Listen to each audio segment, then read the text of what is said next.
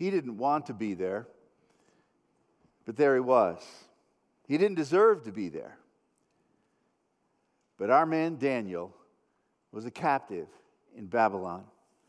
His only fault was that he was born at the wrong time in the wrong place, but none of us get to choose our generation.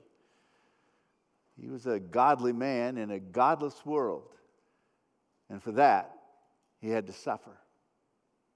You see, when God moved in to correct his faithless people, Daniel felt the whip as well. And being of noble birth, having tremendous gifts, intelligent, he was gifted as a speaker, insight into mysteries, having all of these things, none of that kept him back from experiencing the judgment aimed at others, simply because he was close. Taken away from his home, hundreds of miles, a captive in a foreign city, never to return home. I could get pretty bitter about that. How about you? I mean, I could get pretty upset. Now, wait a minute. This is unfair. I don't deserve this. Surely, God, you're going to bless the righteous. Surely, my faithfulness means something. You're not going to let me die out in this heathen land. You're going to come to my rescue, right? Bring me home quickly, right? And God says, no. No, I've got another plan for you. You know, I cannot justify what is going on in our world, whether we look at the horrible pandemic that we have been enduring for almost a year now, or the unparalleled political craziness that has been going on. It boggles my mind. But after all, when God comes in judgment, that's going to be on other people. It's not going to be on those who are seeking to follow his will and walk in his ways. Surely God is going to recognize that we are right and rescue us from the wickedness around us and insulate us from the punishment that comes upon others, right? No. Apparently God has other plans. And you and I must endure the troubled times of God's whip upon our world simply because we're in close proximity. You see, his plan is to accomplish his perfect will. His plan is to display his glory. His plan is to bring in his kingdom at his time, according to his pace. And while, yes, he loves us beyond comprehension, his purpose is far greater than us. Our plans to prosper and have it easy don't fit into the divine plan of accomplishing his perfect will. And so here we are in Babylon, captive. Craziness all around us. Don't you want to just scream? Is anyone sane in this world? And also, often we feel the answer is no, not even me. But there is a God in heaven who rules, and nothing has surprised him. There is a God in heaven who's in control, and nothing intimidates him. And he's going to continue to work about his perfect plan. We just need to learn how to live in Babylon.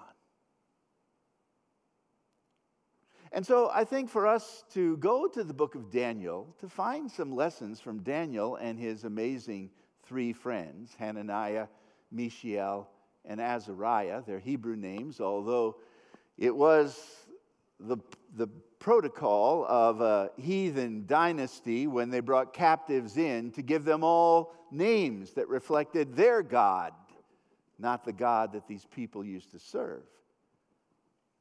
So Daniel is Belteshazzar, and you have the more familiar names of Shadrach, Meshach, and Abednego, all pointing to Bel, the great god of the Babylonians.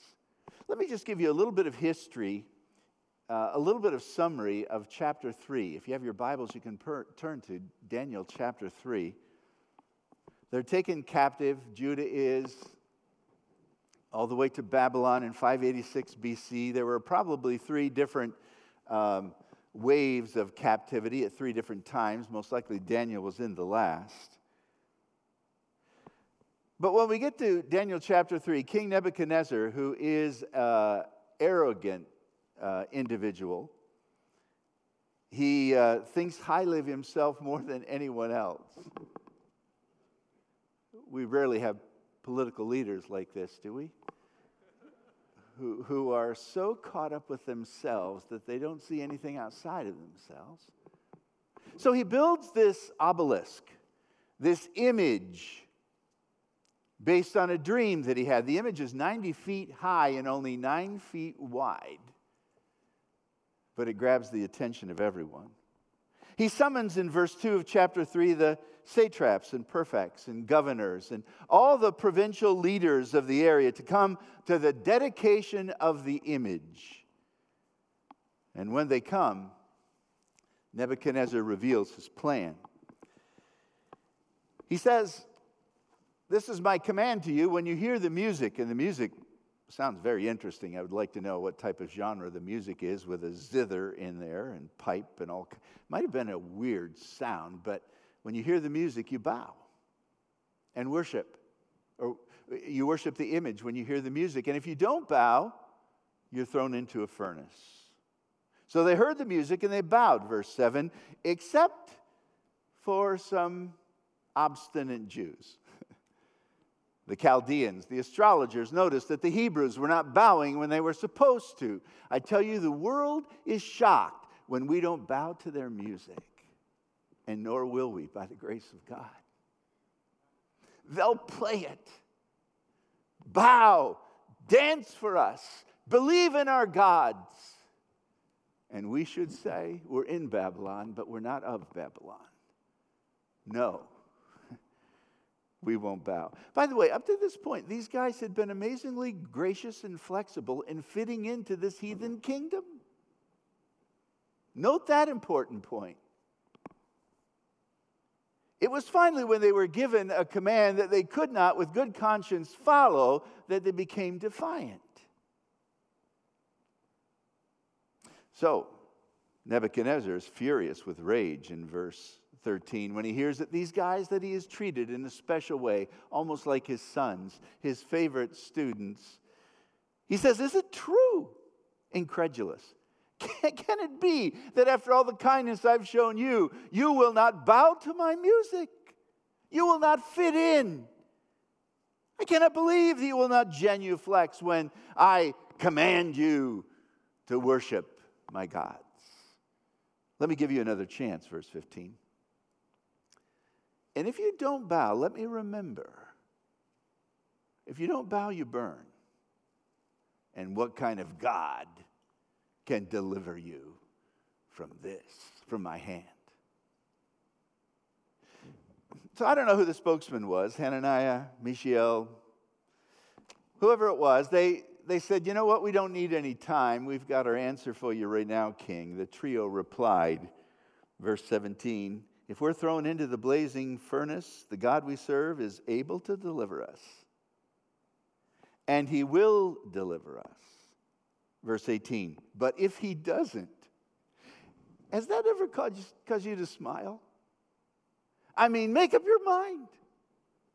Is God able to deliver us from any situation that we are thrown into? Answer, class? Absolutely. Will God deliver us from every situation of evil that we're thrown into? Most of American Christians say, absolutely. He will deliver us from the wrath to come. Now, theologically, that may be true about a great tribulation.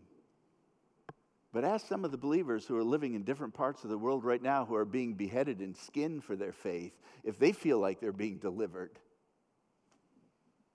You see, we think we ought to get it easy, but God's got a greater plan in mind. So I love this balanced theology. He is able, and he will. But if he doesn't, we're not bowing. So they made the furnace 7 times hotter, and the strongest soldiers that were found threw them into the furnace. In their royal robes, verse 21, and their turbans, they were thrown in. And the fire was so hot that the strongest soldiers in the army got close to the flames and died. They were firmly tied when they were thrown in. You say, okay, so that's very interesting for a day gone by, but what does it mean for us? Well, I'll tell you what it means for us. There are some amazing lessons here focused on the benefits that you and I can derive from tribulation. Fruit that comes to us from the fire. Let me just briefly mention a few. Number one, this trial that you're in is going to reveal the presence of God to you in an amazing way. And that makes it worth it all. Verse 24, King Nebuchadnezzar leaped to his feet in amazement and asked his advisors, weren't there 3 men tied up that we threw into the furnace? Certainly, Your Majesty. Well, I see 4. I'm not that good at math, but I realize that doesn't add up. And the 4th one looks like one of the sons of the gods. That is fascinating to me. Well, I think it was the Son of God. Later on in verse 28, he says it's an angel who is there. And Jesus often appeared in the Old Testament as the angel of the Lord. I think this is Jesus.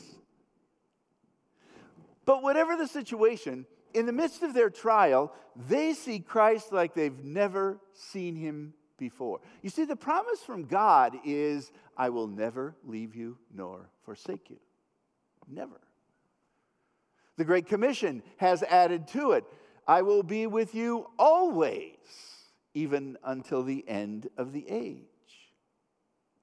And when we're in the hottest trial that we're ever going to face, Jesus is there and often displays himself, reveals his special presence in ways we've never seen before. I would wish I could be a little more mystical than I am, that I would have some of those subjective experiences that so many other believers talk about, but I've had precious few.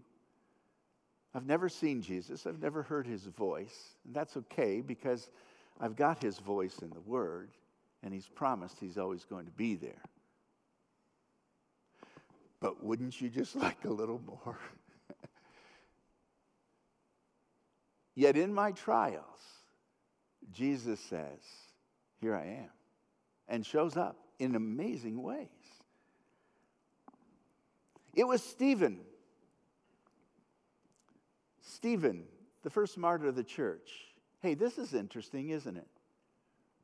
How come he wasn't delivered? God delivered many people during those apostolic days, but he didn't deliver Stephen. Stephen was killed for the faith. But what happened after he gave a great defense and a review of Hebrew history, of the Abrahamic covenant and the purpose of God and the kingdom of God? He looked up to heaven and saw Jesus. And then he was with Jesus. Because Jesus shows up. In Acts chapter 12, James is killed by Herod with a sword. And in Acts chapter 12, Peter's arrested because Herod saw that pleased the Jews. But Herod was released, divinely so, by an angel. I'm sure glad God doesn't sit down with us like a coach does a football team and says, okay, here's the plan. You're going to sacrifice your life and you're going to survive. I don't think I'd like that. But I want you to know that his plan is perfect. And as much as I don't enjoy it at the time, as much as the tribulation for the moment is painful, it brings about the peaceable fruit of righteousness for the glory of Christ. And that's really why I live, not for comfort, but for his glory. Someone said, the hotter the fire, the sweeter the fellowship. Always look for the figure of Christ in the flames, for he is there. And the trial, which is so unwelcoming to us, bears a glorious gift. Intimate fellowship with the Son of God, drawn into the circle of the one who was and is to come. That's a great blessing. A second blessing I see in this story, a second benefit from the trials, is that your trial is going to display God's power in some way and in some fashion. It may be your deliverance, or it may be the proclamation of the gospel with greater power. Now we know that these guys were delivered. Verse 26, Nebuchadnezzar approached the opening of the blazing furnace, which apparently had an opening on ground level and then was elevated somewhat, and they dropped the guys in at the top when flames are coming out, licking the sides of the furnace. But Nebuchadnezzar looked at the side, and he shouted, Shadrach, Meshach, and Abednego, servants of the Most High God, come out! And they came out, and everyone crowded around. Couldn't believe it. I wouldn't believe it either. But notice this. The fire did not harm their bodies, verse 27. Their hair was not singed. Their robes not scorched. And you couldn't even smell fire on them. Why, if you put a log in the fire in the evening, you smell that good smell of a log burning. You sit around a campfire, and it's there on your clothes, maybe for days. These guys didn't even smell like fire. You say, what does that mean? It means our God can do anything he wants to do and displays his awesome power. They were defiant in faith, but they deferred to the will of God. Notice the difference. Be strong in your faith, but be totally surrendered to God. He is able. He will. But if he doesn't, we're not going to bow. And so the Lord tells us that sometimes we have the experience of Isaiah 43. The Lord who created you and formed you, O Israel, don't be afraid. I have summoned you by my name, and you are mine. And when you pass through the waters, I'll be with you. And when you pass through the rivers, they'll not sweep over you. And when you walk through the fire, you'll not be burned. And the flames will not set you ablaze. Isaiah 41, 1 and 2. And in a sense, that's always true in every one of our trials, because even if we lose our life physically, we gain spiritual life that never ends. Even if we lose physical possessions, we gain possessions that can never be corrupted. So we've got to start living life with eternity's values in view. Remember that old praise chorus? Need to stop living for this world and live for the kingdom to come while we're in this world. But his power is going to be displayed. It's interesting when you follow the life of the Apostle Peter. He was quite weak when Jesus wasn't around, but when Jesus was around, he was bold. Jesus getting arrested, Peter pulls out his sword, cuts off the ear of the servant of the high priest, but Jesus leaves, and then Peter says to a little servant girl, I don't know Jesus. I'm not part of that group. And even calls down oaths to prove that he's telling, or wanted people to believe he was telling the truth. Nebuchadnezzar said, what God can rescue you from my hand? Verse 15 and verse 28. Wow, that was a rescue. That's amazing, the mighty power of God. Now, had they not stood true to the faith, had they bowed like everyone else, there would have been no discernible difference in their lives. And there would have been no impact on the heathen king. Rescued. Has God ever rescued you in your life from near death? I'm sure the answer is yes, even though you may not know it. Some of you know it, right? You can tell the story. As David said, I was in the clutches of death, and you pulled me out and rescued me. But I dare say every one of us has been saved at one time or another Maybe in that mystic, unseen world where God has stepped in to rescue us by his amazing power. So this trial will reveal his presence, and this trial will display his power. And thirdly, this trial will compound his praises or multiply his praises. Because now we have a heathen king, Nebuchadnezzar, saying in verse 28, "Praise be to the God of this dynamic trio." Is it not interesting? This heathen king, polytheistic, unconverted, is impressed in chapter 1 with the character of these young men. In chapter 2, he is amazed at the insight given to Daniel with dreams. In chapter 3, he is bowled over by the power of God to rescue from the flames. And I believe in chapter 4, King Nebuchadnezzar gets converted. I mean, that's about the only way you can interpret the passage. And here's one step in the conversion process. You and I don't know that our trials are proclaiming the gospel as with a loudspeaker to the watching world around us who is just looking for a genuine Christian somewhere. Gandhi was right when he said all of India would be in the hands of Christians if Christians lived like Jesus. I think he was right. We have no idea the impact that we would have if we simply lived like Jesus. When believers display great calm in the fire, God receives great praise from the heathen. That's what this trial says. They may not want to blurt it out, but they're going to acknowledge in their hearts, this is true. This is true. Interesting, the first decree that Nebuchadnezzar gave was that he would destroy all those who didn't worship the image. The second decree he gives is he's going to destroy all those who don't worship the God of Shadrach, Meshach, and Abednego. What a change. What happened?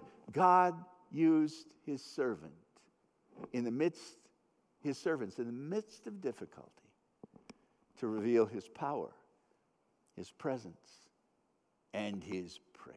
This world does not praise God enough. The church doesn't praise God enough, but someday we will. Which leads us to the fourth and final benefit of trials. This trial is going to take us forward or work for our good. This trial has promotion in it.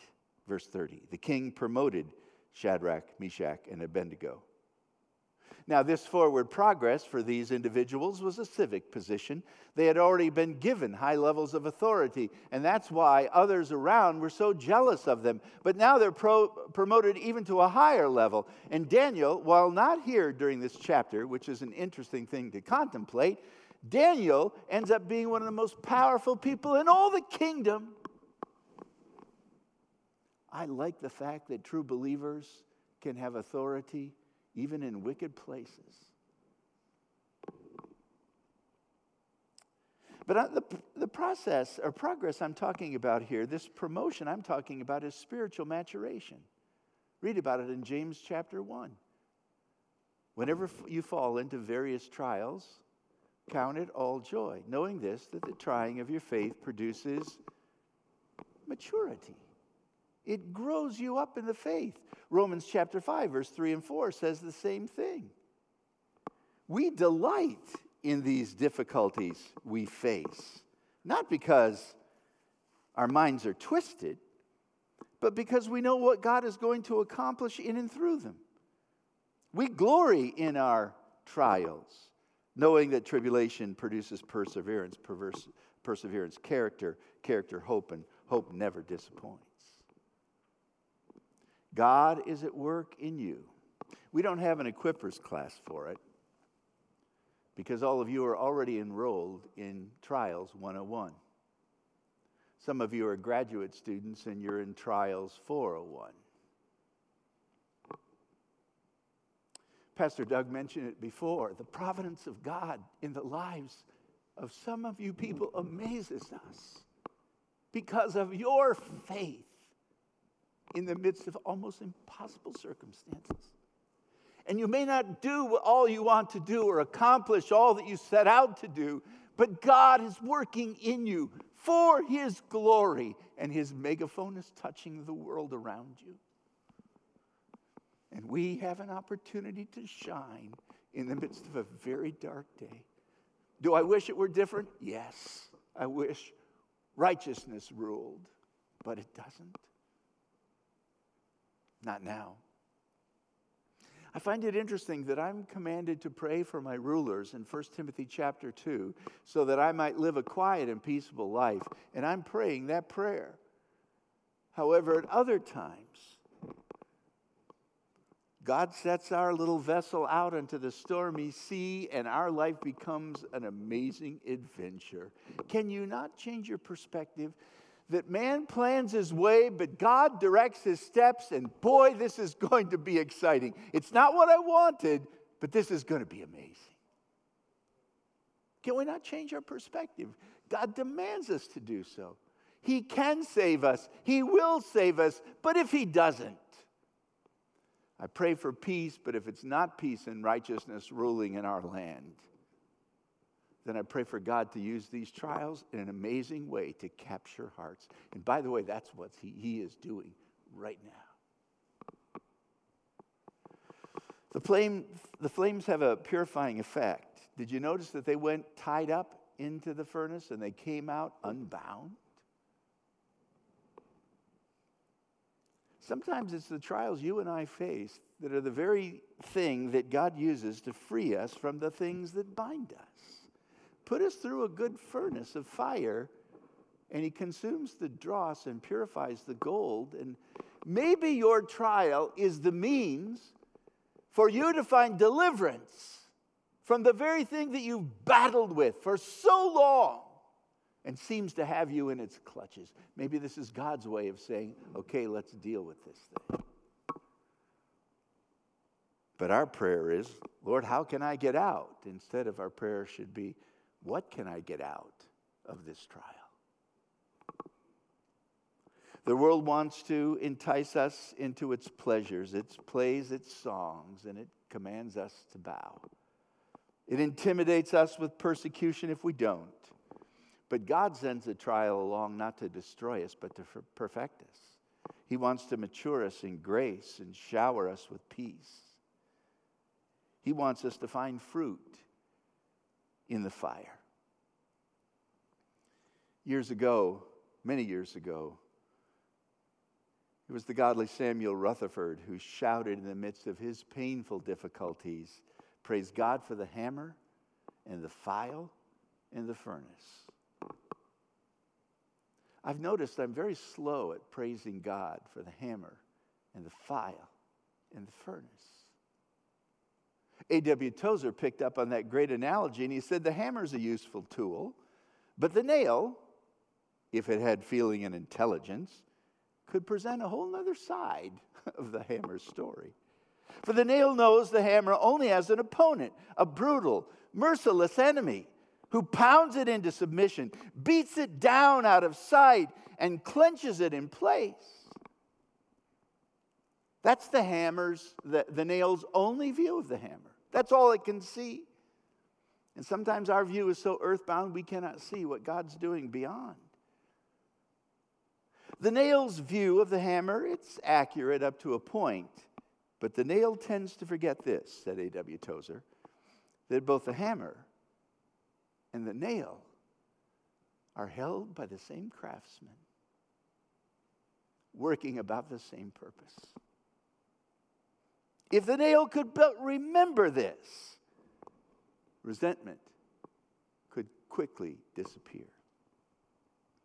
And then a bit of tongue-in-cheek, he says the carpenter decides whose head is going to be beaten next and what hammer is going to be used in the beating. That's the sovereign right of the carpenter. Now, lest you take this message in the wrong way and go out of here pessimistic, and boy, life is a lot of fun. Pastor Don told us our heads are going to get beaten in like right now. That's not what I'm saying. I'm saying live according to the reality of the revealed Word of God, that we should not be surprised. 1 Peter chapter 4 and verse 12. Dear friends, don't be surprised at the fiery ordeal that has come upon you as though something strange has happened to you. Don't we always say, why me? That's a dumb question in light of 1 Peter 4. Don't think this is strange. This is common.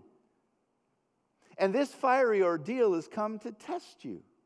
By the way, notice, trials come upon us. It's not unusual. Number 2, they can be fiery ordeals. And number 3, they're sent to test us.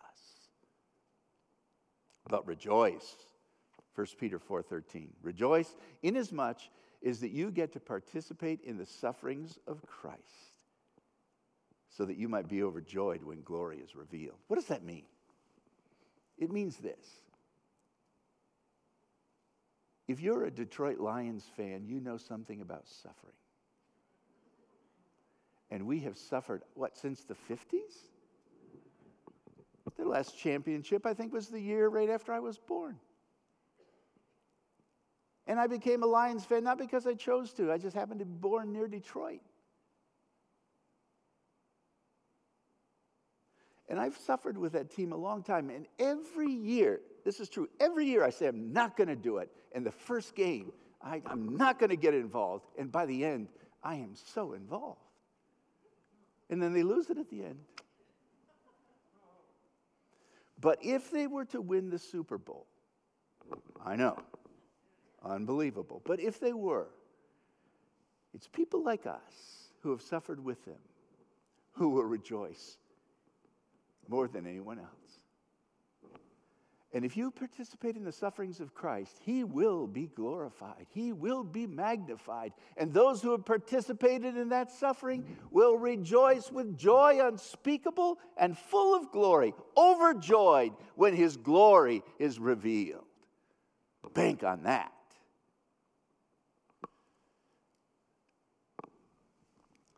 California has experienced many horrible fires. Back in 1991 in October, there was a fire that destroyed 2,500 homes near the Oakland, California area. And the owners, when released to go back to their property, found all of their possessions in ashes. A minister went back to his home and he found a porcelain vase along with some other porcelain type things that to his amazement survived the great fire. Everything else was burned, but this didn't. And he thought about that for a while. Because he was a pastor, he took that porcelain vase, the only surviving piece from his home, to church the next Sunday, set it up on the pulpit and said, "Why did all my possessions burn, but this is still here?" And then he answered his own question, because this item has passed through the fire before. And if you know Jesus, you've passed through the fire before, and you will survive. When through fiery trials your pathway shall lie, my grace all sufficient, God says, will be your supply. The flame will not hurt you. My only design is your dross to consume and your gold to refine. Amen. Let's pray.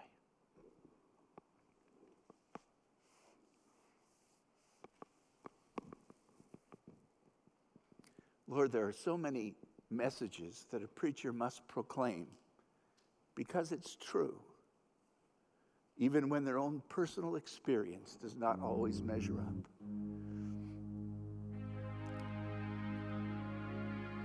So, Lord, I pray that you will cause all of us to grow in grace, that we can somehow rejoice in our trials, see the fruit that's coming from the fire, and give you glory. Trust you in the darkest days that our light may shine. And if you deliver us, great. And if you don't, may the message of the gospel go forward with rich and great and moving power to bring our generation to the foot of the cross. And this we know, your word is always faithful, and you will never, ever leave us. For you said, I created you, I formed you, you're mine.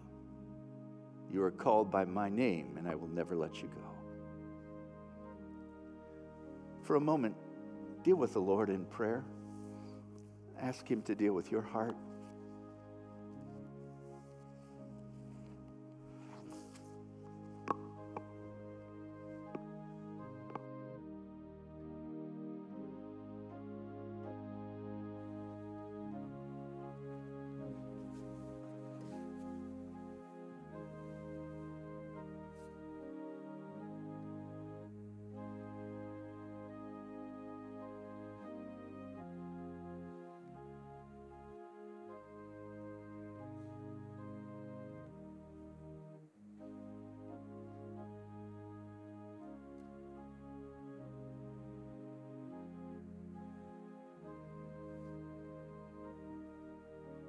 Heavenly Father, we live in a world that seems to be turned upside down, and yet we're so thankful that you are in control, that you have not relinquished your authority. You are God, sovereign over all, providential in your care for your creation and those who you have called to yourself. So thank you for these words of encouragement this morning from Pastor Don. I pray that they will resonate inside of us, that they will challenge us, that they will encourage us, Lord, that we will persevere in the face of difficulties that are in all of our lives. In Jesus' name, amen. Let me leave you with a few announcements. As you saw earlier, the Equippers announcement starts this evening, and we invite you to